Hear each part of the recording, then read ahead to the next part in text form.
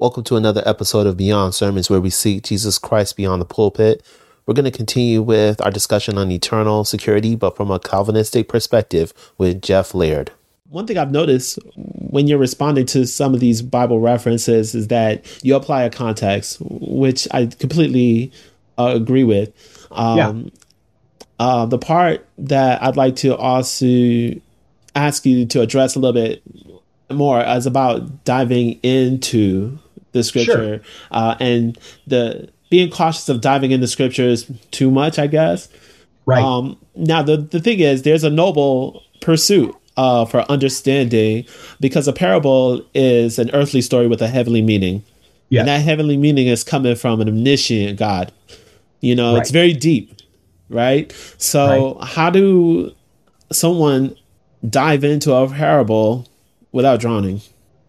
I think it has everything to do with just understanding that if every single tiny detail in the parable was exactly the same as every single tiny detail in, say, your life, then it's not a parable anymore. In other words, analogies always break down at some point in time. Mm-hmm. I mean, the whole reason we use analogies is we're saying, here's a situation that is not exactly the same as this, but it's got a couple of important things that are similar. So I think it has a lot to do with effort. If you have to get down to the point where you're digging really, really deep into the tiny little nuances and you're missing a broader idea, I think that's a sign of going in too far. So let's take this one from the prodigal son.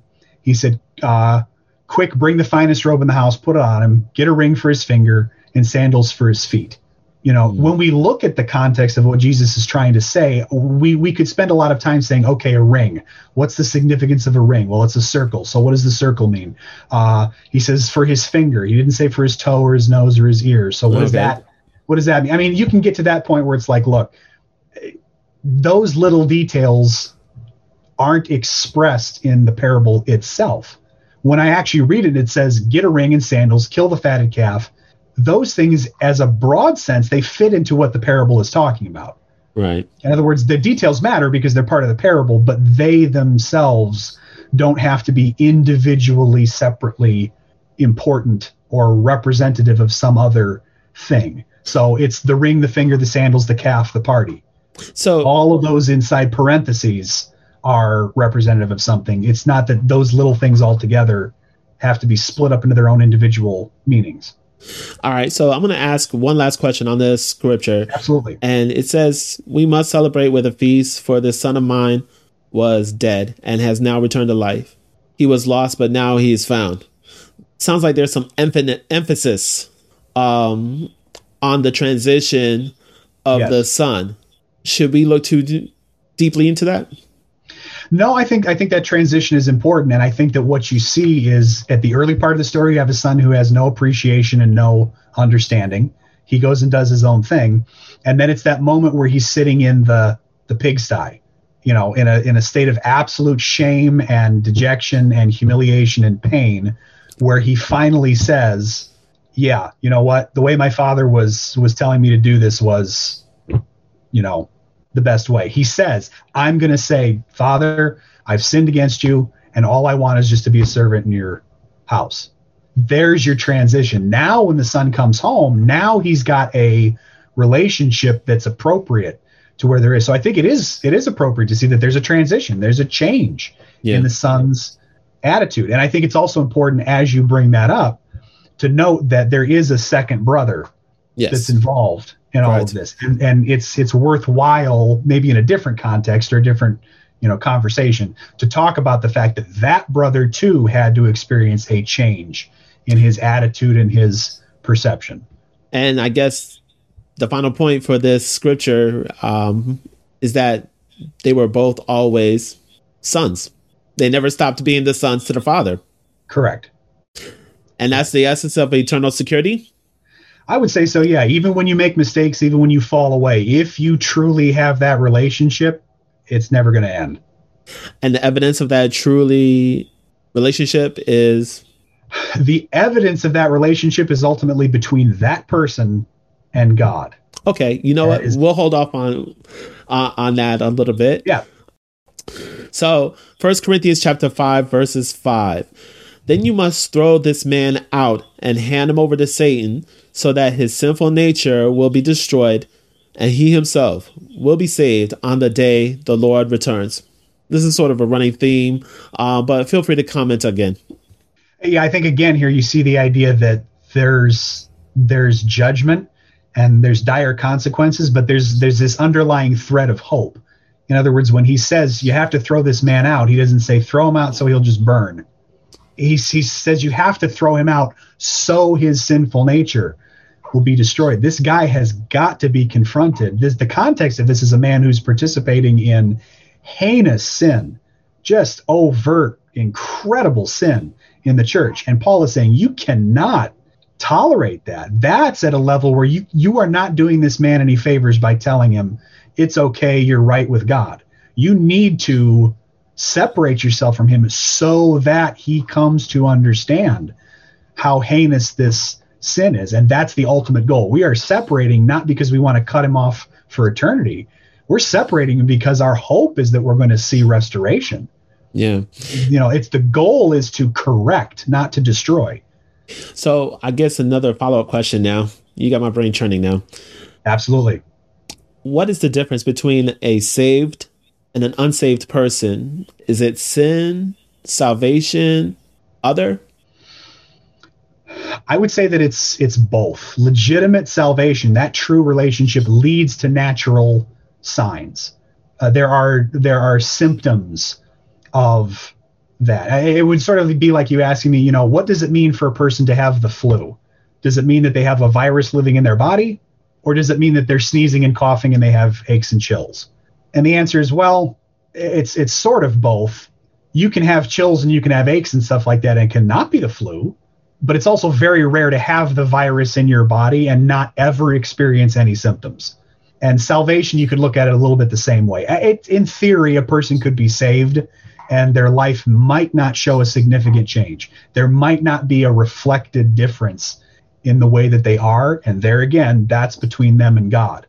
Right. But that's not the natural outflowing of that thing. So the difference between a saved and an unsaved person on a fundamental level is whether or not that person has that personal relationship with Jesus. Where it works out from there over time should become a greater and a greater difference between what that person would have been and where they are. Can a certainty of eternal security encourage lukewarmness? Yes.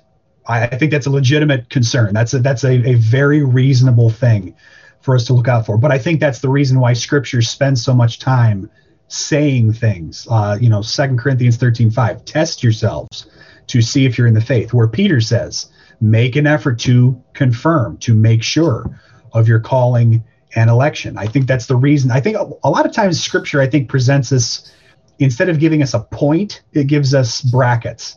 And what Scripture does is it kind of holds us in tension between two extremes. Instead of telling me, shoot for 5, it says, don't ever get to 1. Don't ever get to 10. Do everything you can to stay away from 10. Do everything you can to stay away from 1. What God wants is 5, but he knows that I'm going to have a really hard time as a fallible person if all I'm focused on is 5, 5, 5, 5, 5. So what he does is he tells me what the extremes are and says, don't ever go here and don't ever go there, because he knows that the natural flow of that is going to keep me where I'm supposed to be. So I think you're right. Once saved, always saved, if it's not understood, can lead people to be complacent about their sin. But that means they're not understanding it correctly. By the way, thanks for not using 6ing as an example. All right. But you know what? That leads me to my final scripture, Revelations chapter 22, verse 18. And it says, and I solemnly declare to everyone who hears the words of prophecy written in this book, if anyone adds anything to what is written here, God will add to that person the plagues described in this book. And if anyone removes any of the words from this book of prophecy, God will remove that person's share in the tree of life and in the holy city that are described in this book. All right, talk to me. I think this is another example where I think you use a great word, which is temporal.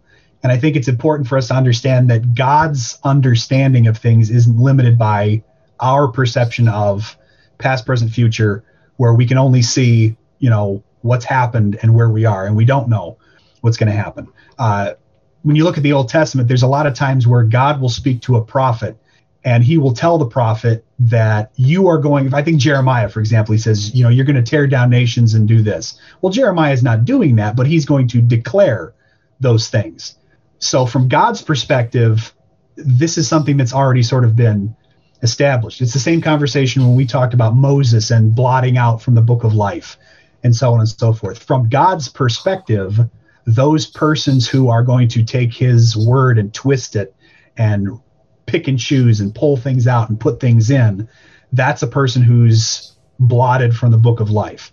From the temporal perspective, yes, there's a cause and effect sense. Just like the books of Revelation says, outside of heaven are persons who are identified by sin A, sin B, sin C.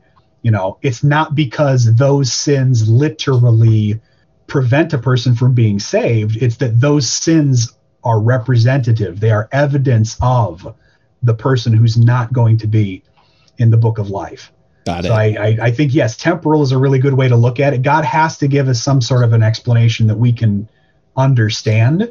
Right. But it's not necessarily going to be perfect. Right. I like this scripture also because, it's a good example of how people sometimes read things into it too much. I think I was 11 or 12 years old, and I was at a summer camp, and I realized that I'd accidentally ripped a sheet out of my Bible. Mm-hmm. Like I'd torn a page out of it, and verses like this, I was freaking out, thinking, oh no, I removed something. Now what?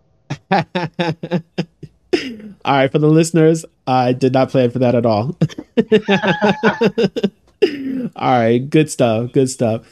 This concludes another episode of Beyond Sermons, where we seek Jesus Christ beyond the pulpit. If you enjoyed this episode and would like to support, please visit beyondsermons.com to rate and subscribe on the podcast platform of your choice. God bless, and be blessed to be a blessing.